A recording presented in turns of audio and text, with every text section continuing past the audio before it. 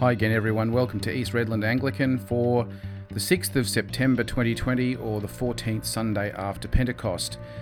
This Sunday we have the Bishop of the Southern Region, Bishop John Randhill, visiting us and preaching for our confirmation service at the 7:30 service. He was also here for the 9:30 service today, but the sermon will be the same for both of them. Today we hear about the parable of the lost sheep from Matthew 18, and that's what Bishop John will be preaching about today, about what it means to be lost and what it means to be pursued and found by God. So, as I keep saying, go and grab yourself a cup of coffee, come back, sit down and enjoy the sermon, and I'll talk to you soon. May I speak in the name of the one God, Father, Son and Holy Spirit. Amen. Please be seated. It is a delight to be with you on such a beautiful morning, and it's a delight to be back in church. And I think it's just worth remembering what a privilege it is for us to be in church when we remember that so many people cannot get to church. And hey ho, we remember even people in this parish can't get to church on a Sunday. I think it's a privilege that maybe I personally have forgotten over time, but it's one of the things that COVID has reminded me. We had 3 very powerful readings today. We had that really provocative reading from St. Paul's letter to the Romans. We've been making our way through Romans, and you've got to think to yourself, what was being said there? And try and think, how does that resonate for you with issues in our world? I'm not going to preach on that text. You can sigh relief. I reckon that sermon would be about 40 minutes long or so. It's so packed. And we had that curious little reading from Ezekiel, and then we had the gospel reading from Matthew. And if you can remember anything from that gospel reading, it was probably the parable of the lost sheep. And that's what I want to speak to you about today. My guess is, if you know any of Jesus' parables, it might well be this one. It's the kind of one you get taught in Sunday school, if you ever went to Sunday school, complete with, let's say, a colouring sheet. I remember as a child struggling to think, how do you colour in a white sheep, which is just I don't have a white crayon. But to be honest, and this is going to be the bit where I hope you start to think what's going on, I think it's probably one of Jesus' weakest parables. Now there's a thought. You've got Jesus' parables. Which ones work for you and which ones don't? So here's the question. What's your favourite parable? Sorry? The prodigal son. Yep, I'd actually pop that down as a because it's a deeply powerful story, the prodigal son. Which others? The Good Samaritan. The Good Samaritan. Absolutely. Absolutely. We had that, it wasn't that long ago, I don't think, but a very powerful story. Doesn't immediately look very good for those who are clerics in the story. The parable of the sower. Parable of the sower. We had that. Parable of the sower. Yes. House of Sam. Yes. Yes. Nice. Which other ones? What are your favourite parables? The widow and the lost coin. Oh, yes, the lost coin. Yes. Yes. Water in the wine. Ooh. Now, that's actually not technically a parable, but it's obviously a story. The parables, I'll be absolutely honest, it gets complicated because in our minds we put together all the Gospels. The parables are literally the stories that Jesus told rather than the actions that Jesus did. But any others? The sower and the seed. Sower and seeds, yeah. Oh, yes. Yes, they've got these parables about dishonest servants. I'm just going to tell you mine. Mine's the pearl of great price. I just think and the treasure in the field, they kind of go together. But my question is, my hunch is, you weren't just playing a game, my hunch is that not many people would ever say the parable of the lost sheep being their favourite parable, and I want to investigate why. And I want to think, or at least start with the idea of the word lost, and whether lost has, in a sense, currency for us. Does it work for us as a powerful word? Because it is a curious word, lost. So the next 5-10 minutes of this sermon is just about the word lost. I dare say you may remember, the lost sheep, and you've got that idea of a lost coin. In a sense, you've got a level of the word lost which you might say is inconsequential. A lost sock.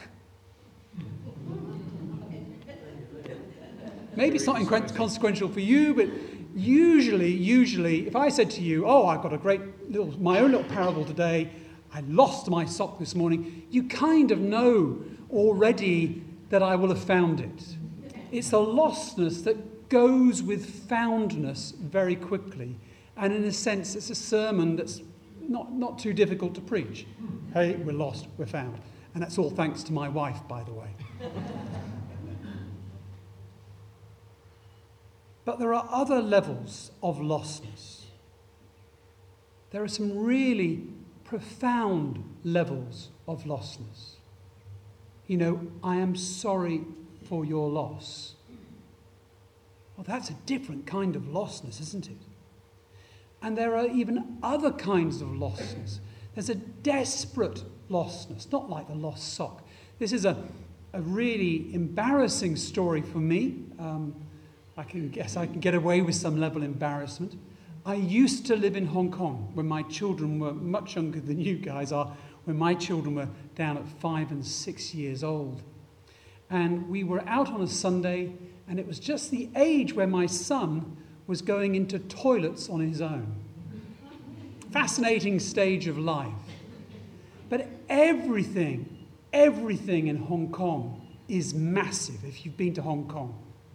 And Toby went into this toilet, and I was outside, and I waited, and I waited, and I waited, and then I went into this huge Hong Kong toilet, a gentleman's toilet, and he wasn't there. And I got desperate. And I remember the rising anxiety and fear.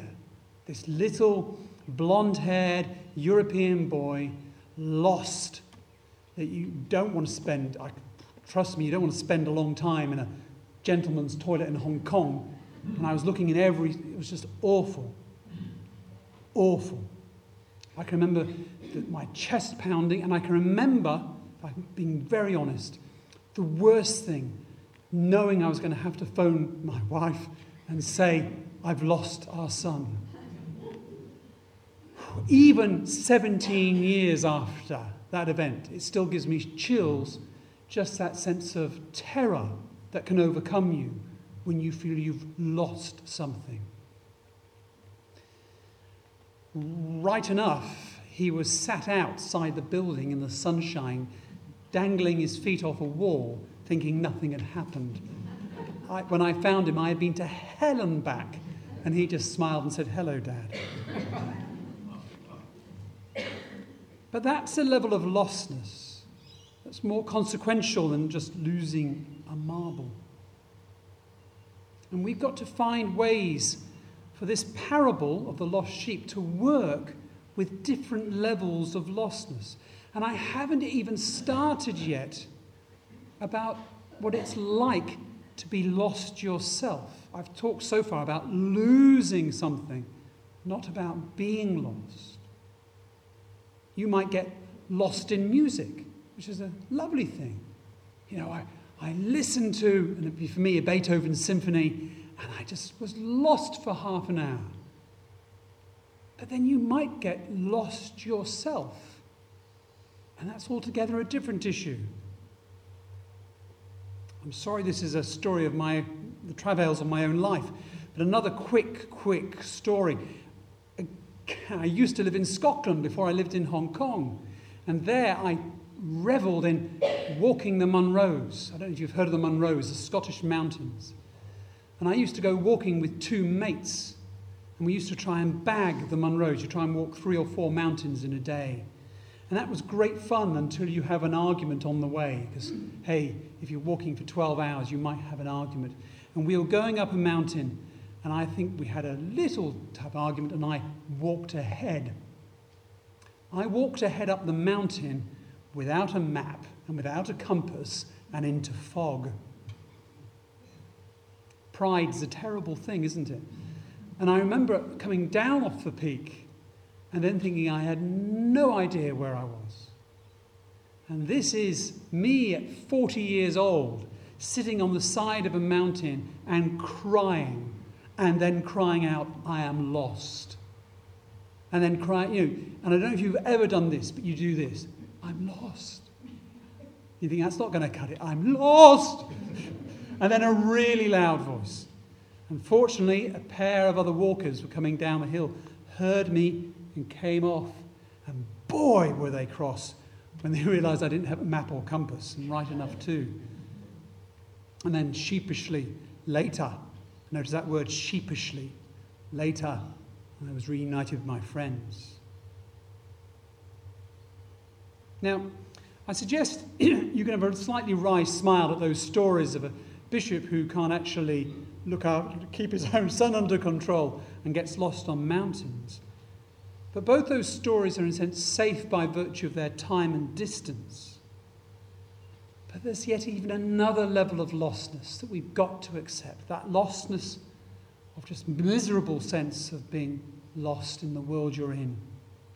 And for many, let's be honest, that's been a staple of life for the last 6 months. That sense of just feeling lost in the world.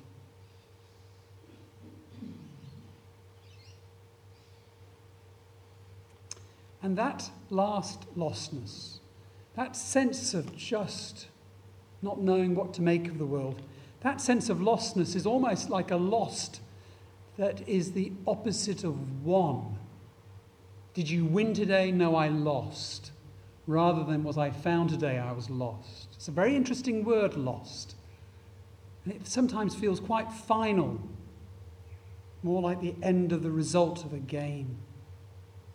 And yet, I've now finished my 5 minutes on lost. Yet, it is the same God today, but as the God of yesterday, who pursues us and finds us when we are lost at any one of those levels.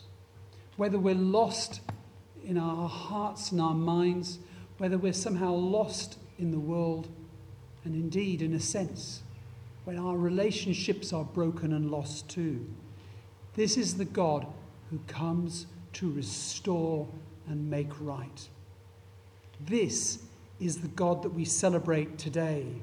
It's the kind of God who persists in going, finding that one lost sheep, and does not stop until he finds it, and then he goes away and rejoices and has a party and opens a bottle of champagne. That bit wasn't in the Bible. But that's the kind of God we celebrate today. And today we celebrate your confirmation. And there's a curious sense, Connor, Kelsey and Taylor, about you getting confirmed. It's not that in a sense you've been found by God, but more you're recognizing that God is the God that finds you.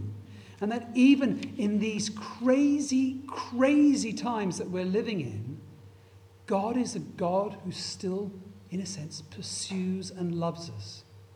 Whether we're 9 or 19 or 90, whether we're in some desperate position or not, this is the God who relentlessly, persistently, never-endingly comes for us, is with us, and is for us. Amen. That brings our podcast to an end for this week. If there's anything more you'd like to know about the parish, you can always check us out at our website, which is www.eastredlandanglican.com.au. You'll be able to find lots of links there to our Facebook page, to our Vimeo and YouTube channels, and to our Apple Podcast channel. You'll be able to go through the website there and find out any other information you want to know about our service times or baptisms and confirmations and things like that. So check us out there, have a look, and if there's anything you need, please don't hesitate to send us an email or give us a call. And we look forward to seeing you again next week. God bless.